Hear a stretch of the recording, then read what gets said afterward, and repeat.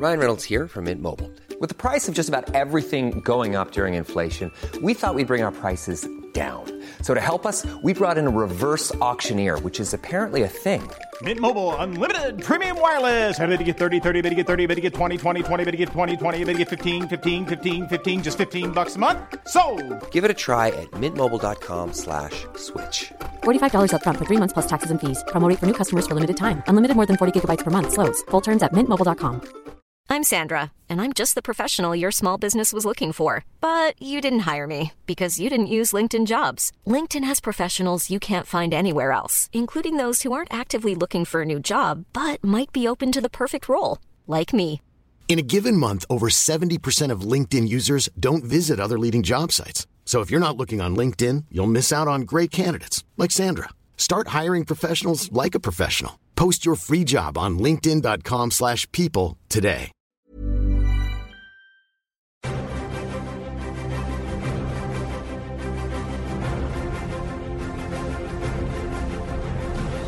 Hello and welcome to Cinematic Universe, the podcast that's all about comic book movies, which you can now find at cinematicuniverse.com. I'm your host, Joe Cunningham, and I'll be bringing you a truncated version of the show to bridge the gap between our Wonder Woman and Dredd episodes. I'll be giving you my reactions to the comics that Seven James recommended on last week's podcast. Those were both from Wonder Woman Volume 2, Issues 1 to 7, and then Issue 600. But before any of that, let's take a look at some of the comic book movie news that has broken over the past week. And I should probably start off this section by saying you can find a lot of this news now at cinematicuniverse.com, as well as a bunch of other features and reviews and stuff like that. And obviously you'll continue to find the podcast there. So if you haven't checked out the website yet, please do. We're putting a lot of work and effort into it, and I think we're pretty pleased with how it's unfolding so far. But to the news on the podcast, I think the biggest news this week is all of the X-Men Dark Phoenix stuff, which to some extent is just confirming a bunch of stuff that we already knew, but is interesting nonetheless. So Simon Kinberg, as expected, is going to be directing X-Men Dark Phoenix. They're managing to get back like most of the original cast from the last few movies. So Jennifer Lawrence, Michael Fassbender, James McAvoy are all coming back. Also rejoining the cast: Nicholas Hoult, Alexandra Shipp, Sophie Turner, Ty Sheridan, Cody Smith-McPhee. So I think the only major omission from that list is Evan Peters, who played Quicksilver, obviously, and he was part of that kind of team lineup at the end of X-Men Apocalypse. I wouldn't be surprised if there's still a cameo or something. Maybe it's a scheduling issue because Quicksilver has been a character who's been well received by audiences, so I wouldn't imagine it's like a conscious choice to cut him out of it. I think the most interesting thing here is the villain casting, with Jessica Chastain rumoured to be in line to play the villain Lilandra, who is a Shi'ar Empress. I was chatting to Seven James about this, and asking them, is it strange that she is being described as a villain? Because from what I know about the character in the comics, the times I've read her, she doesn't seem like an obvious villain. And we kind of agreed that it would probably be more apt to describe her as an antagonist in the Dark Phoenix story rather than a villain. And so maybe it will be a more nuanced role. Or perhaps they're changing the character of Lilandra for the film to make her a more direct villain. I would have guessed, though, that the Dark Phoenix entity in Jean Grey would be the main villain of this movie, especially given that it's called X-Men Dark Phoenix. But obviously Jessica Chastain's a fantastic actress, and she would be a great get for any superhero movie. And I hope this works out, because she would be great. And I, despite the Simon Kinberg thing as director, I still kind of have high hopes for this movie.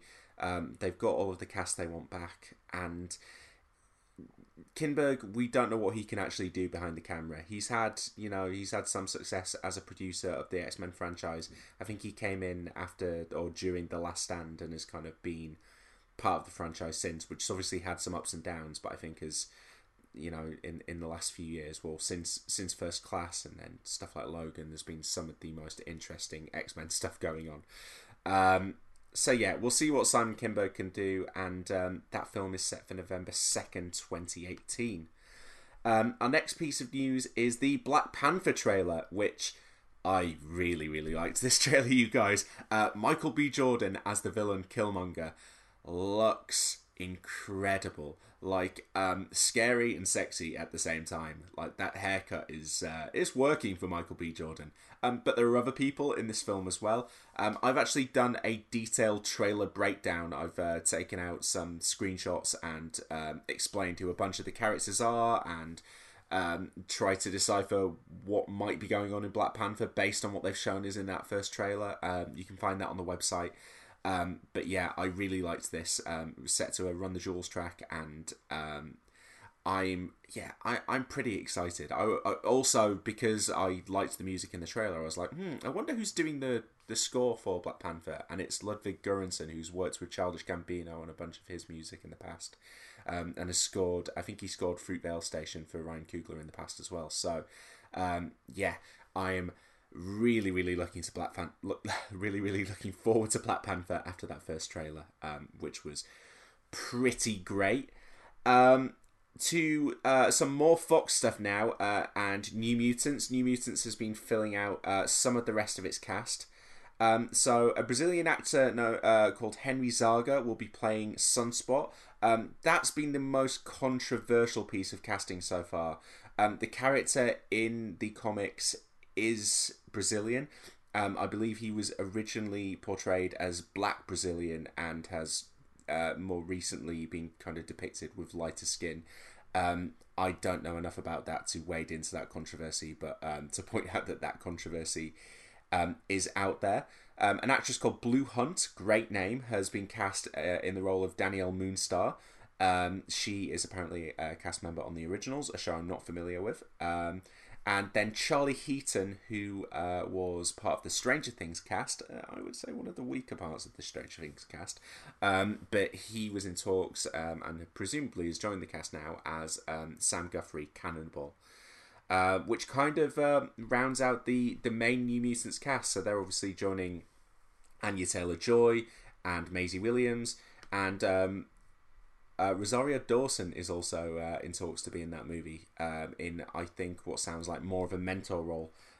So that's pretty cool as well. So yeah, I would say of the two Fox movies, of the two X-Men movies in development right now, I'm looking forward to New Mutants more than I am Dark Phoenix. It sounds very, very interesting from what Josh Boone has had to say about it. So yeah, I think just because it sounds a little bit different, I'm more intrigued by that at the moment than I am Dark Phoenix. But everything's coming together for Fox this week. Let's do a brief bit of casting news now. And Ant-Man and Deadpool 2, two different studios, but both have announced pieces of casting for what are supposed to be key roles according to the reporting, but we don't know what those roles are. So Hannah John Kamen has joined Ant-Man. She's an actress best known for a role in Black Mirror.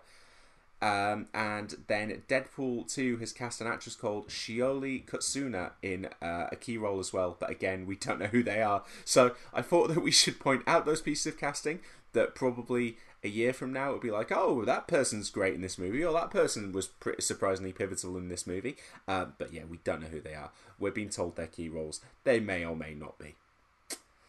Let's move over to DC now. There's a bunch of interesting stuff coming out of DC in the wake of Wonder Woman's release, which we should point out has been a massive commercial and critical success. And we're probably going to see some of the fallout from that happening. We know that Justice League is undergoing some major reshoots at the moment under Joss Whedon. It sounds like at this point that the reshoots are maybe not as drastic as they're completely remaking the film, but are more extensive than your average reshoots that are scheduled in at this kind of point in production normally. But Joss Whedon did say he was continuing on with what Zack Snyder had kind of planned and what Zack Snyder had, his vision for the rest of the movie, and that he was just kind of completing that vision. That being said, Hans Zimmer has been replaced as the composer on that film with Danny Elfman, which is interesting. I don't want to read too much into that, but it's almost difficult not to. Jeff Johns has also been talking about the DC Universe this past week. And he said in an interview with The Wrap that he wanted to, quote, get to the essence of the character and make the movies fun. Just make sure that the characters are characters with heart, humour, hope, heroics, and optimism at the base. Which I think the most generous reading of the DCEU so far. That has not been the case outside of Wonder Woman. I'm sure some people would try and argue that it has been, but it just hasn't. And so if that is the approach for these films going forward, then they are changing to be more like Wonder Woman than Batman v Superman. There's no doubt about that. And Danny Elfman replacing Hans Zimmer on Justice League. I mean, Danny Elfman has done some moody gothic stuff, but I think there is more of a kind of like a spring to the step of the Danny Elfman score than there is to a Hans Zimmer one. Anyway, Hans Zimmer is a composer whose music tends to match the serious nature of directors like Chris Nolan and Zack Snyder. I mean, he obviously did Pirates of the Caribbean, which is one of the jauntiest, best scores of all time. But I think certainly in the superhero realm, Danny Elfman feels like it's a step in the direction of a lighter tone and touch. Also at DC, we're expecting now the next movies that will appear after Aquaman to be Justice League Dark and Batgirl. Justice League Dark, we know, lost its director in Doug Liman, so I'd be less confident about that than I would be about Batgirl, which obviously has Joss Whedon writing and directing, and Joss Whedon is now heavily involved at DC after taking over from Zack Snyder on Justice League. That probably suggests that The Flash hasn't fixed its behind-the-scenes woes yet, and that they're not going to be pushing forward any faster with films like Shazam or Green Lantern Corps or Cyborg. And I think the only other one that I can think that was in the running to be the next film after this was the Gotham City Sirens, the kind of Suicide Squad follow-up, or perhaps even Suicide Squad 2 itself. DC have a lot of films in development, but yeah, at this point it looks like Batgirl, I think, maybe next after Aquaman, and then Justice League Dark, if they can get that one sorted. And our last bit of movie news is that Shadow Man, which is one of these Valiant superheroes who I know absolutely nothing about, has got a new writer and director team. Reginald Hudlin, who apparently is a comics writer who did a long run on the Black Panther comics, he has signed up to direct, and he's also going to be co-writing the scripts with Salem showrunner Adam Simon. That's about as much as I can say about that, because I really don't know anything about Shadow Man. But Shadow Man, certainly the Valiant superheroes, they're certainly developing those. They might be a thing. A Sin City TV show is in development. It's got Glenn Mazzara, who is the showrunner of The Walking Dead, involved, and Leslie Wiseman. It's just in development right now. There's nothing more to it than that. I don't really see the appeal of a Sin City TV show, given that the film was kind of driven by how stylized it was, and I can't imagine that the TV would be able to recreate that, and certainly whether that would be interesting 2-3 seasons in, I don't know. But a Sin City TV show is in the works, as is a remake of Misfits, a US remake of Misfits, which was a British superhero TV show. It starred people like Ewan Ryan, who has gone on to Game of Thrones and Inhumans, which is relevant to our interests, I guess, and Antonia Thomas, people like that. It was a pretty good show. It looked like it was going to go on to be much more interesting than it ultimately ended up being. Joe Gilgan joined the cast later on, but it lost all its cast. It had to replace most of them, and wasn't really able to realise its potential, I think. But a US remake is in the works for the second time, I think, and a pilot has been ordered by Freeform. Seb and James, very excited that we have a new season regular for Riverdale Series 2. That is Skeet Ulrich, who was a big part of Season 1, and admittedly one of the stronger parts of Season 1, and will be returning in a series regular capacity for Series 2. And then finally, Legends of Tomorrow. I'm I'm Sandra, and I'm just the professional your small business was looking for. But you didn't hire me because you didn't use LinkedIn Jobs. LinkedIn has professionals you can't find anywhere else, including those who aren't actively looking for a new job, but might be open to the perfect role, like me. In a given month, over 70% of LinkedIn users don't visit other leading job sites. So if you're not looking on LinkedIn, you'll miss out on great candidates like Sandra. Start hiring professionals like a professional. Post your free job on linkedin.com/people today. Jewelry isn't a gift you give just once. It's a way to remind your loved one of a beautiful moment every time they see it. Blue Nile can help you find the gift that says how you feel and says it beautifully, with expert guidance and a wide assortment of jewelry of the highest quality at the best price. Go to BlueNile.com and experience the convenience of shopping Blue Nile, the original online jeweler since 1999. That's BlueNile.com to find the perfect jewelry gift for any occasion. BlueNile.com. Many of us have those stubborn pounds that seem impossible to lose, no matter how good we eat or how hard we work out. My solution is PlushCare. PlushCare is a leading telehealth provider with doctors who are there for you day and night to partner with you in your weight loss journey. They can prescribe FDA-approved weight loss medications like Wegovy and Zepbound for those who qualify. Plus, they accept most insurance plans. To get started, visit plushcare.com/weightloss. That's plushcare.com/weightloss. Horror has cast an actress called Tal Ash. She will be playing a character who in the comics was known as Isis. I think it's fair to say that will not be the role she's playing in the show. She will either have a different name or be playing a slightly different character. The role is a character called Zari Adriana Tomaz.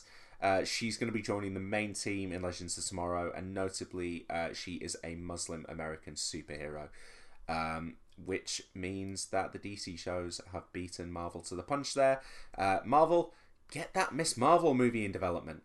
Which I should add, another plug for the website. Seb James and I wrote a feature together about the 15 female superheroes that we'd like to see getting a solo movie adaptation after the success of Wonder Woman. I included Miss Marvel because she's great.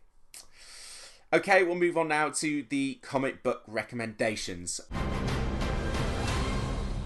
And I think I should do these chronologically because we've got Wonder Woman Volume 2, issues 1 to 7, which was the relaunch of Wonder Woman, the reimagining of Wonder Woman that came alongside the Batman and Superman relaunches that have been previously recommended on this podcast, both of which I liked.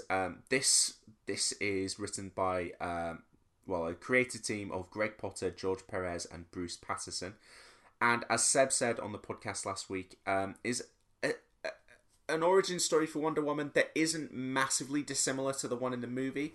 Structurally, it's kind of similar. There is more in there from the comics in the movie than you would think, but it's also not a direct adaptation. The comic is a lot more concerned with the gods, the Greek pantheon. There is lots of gods who play a much more active role. Ares is the villain, but his sons, whose names I've already forgotten, are a part of it as well. There is a demon god called Decay who shows up, and it's basically Wonder Woman essentially fighting with Ares after we find out her origin story and the origin story of the Amazons and how all the Greek myths and legends play into that. And then, a fairly standard, straightforward, heroic origin story for Diana as Wonder Woman, how the world discovers her as Wonder Woman. I don't want to dig too deep into all of the plot specifics because it's kind of an efficient, decently told origin story for Wonder Woman. But it feels like because this is reimagining her origin at this point in the comics, it's more concerned with the plotting and the structure of that origin rather than the character itself. Like, the character comes across as very boring. And I know Seb and James have said that they've not really been interested in Wonder Woman comics before. And there doesn't really seem to be much to the character here. She's an icon, and she is like she's got like a chosen one savior narrative within the Amazonians and the Greeks, but she's not. There's not much to her beyond that. She's kind of nice, and she's good, and she's very successful at being Wonder Woman. But yeah, there's kind of, I didn't get a huge amount of character from her. And so this is one of those that I would compare, like, just after seeing the movie, having to hold the two up side by side and going, okay, so this is kind of the definitive Wonder Woman origin in the comics, and I think the movie just did it better. Like, I agree with exactly what Seb said on the podcast last week, that this is the movie version of this origin story. I think will become the definitive one moving forward. I think that will be what people consider as Wonder Woman's origin, and I wouldn't be surprised to see the comics find a way to kind of get much closer to that origin, to get much closer to that version of the character, because the movie just nailed it, basically. I did kind of like the first issue is very much focused on the Greeks and their history, and it ties into actual, like, Greek mythology from ancient Greece, and it overlaps with the story of Hercules, who comes across as a horrible bastard in this when he encounters the Amazons. That kind of stuff felt new and fresh and interesting, and weirdly it was kind of almost like the story became a bit more dull and predictable once Wonder Woman came into it. Steve Trevor is kind of a little bit irrelevant. He's there, but he's there kind of fighting in a plot that's kind of irrelevant and kind of disjointed away from Wonder Woman. There are some other supporting characters who weren't in the movie. Etta Candy is there, but there's some other supporting characters who Wonder Woman encounters who again feel like a good way to ground her to the human race, to give her that connection. But I didn't feel like, the movie really missed an opportunity by not introducing them. And yeah, it's pretty straightforward. I think the one thing I think the thing that I did like, and this almost also ties into the thing that I really didn't like, is that the film, what the comic did was, it's set kind of post-Vietnam. It's set when there's not a major war going on, and that doesn't feel the right time to have this story, because she's fighting Ares, and Ares is trying to get men to fight. He's trying to get men to go to war with each other. He wants mankind to destroy itself by going to war. And that is also kind of destroying all of the Greek gods, because the men aren't going to be there to worship them anymore. So it's kind of like it threatens humanity and it threatens the gods. The story feels like it should be taking place during actual wartime, like the movie does, which again is an improvement on this story there.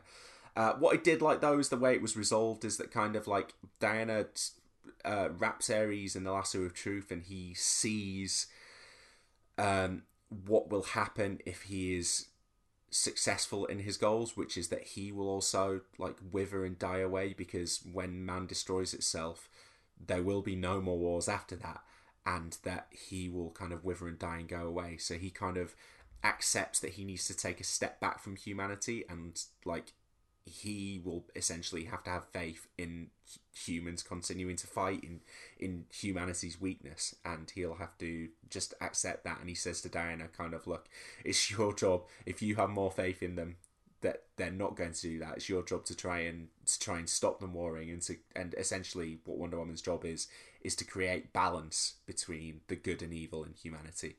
But he's going to take a step back and hope that they just keep fighting amongst themselves, because that is what mankind does. So I thought that ending was kind of neat. There's some further stuff with her, kind of like there's a PR woman that steps in the 7th issue and kind of tries to sell Wonder Woman to the world as a brand and an icon, which I thought was a fun kind of postmodern little bit in there as well. There's I think that's about as much as I want to say about it, basically, in that I thought this was good, but what it really highlighted to me was that I think we've got the origin story we deserve in the Patty Jenkins movie.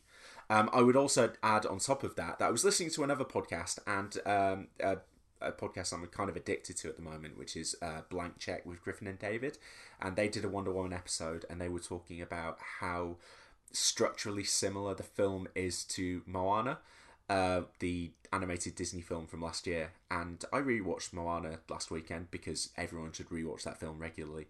And it very much is the case, especially in the first act. It's a very similar thing.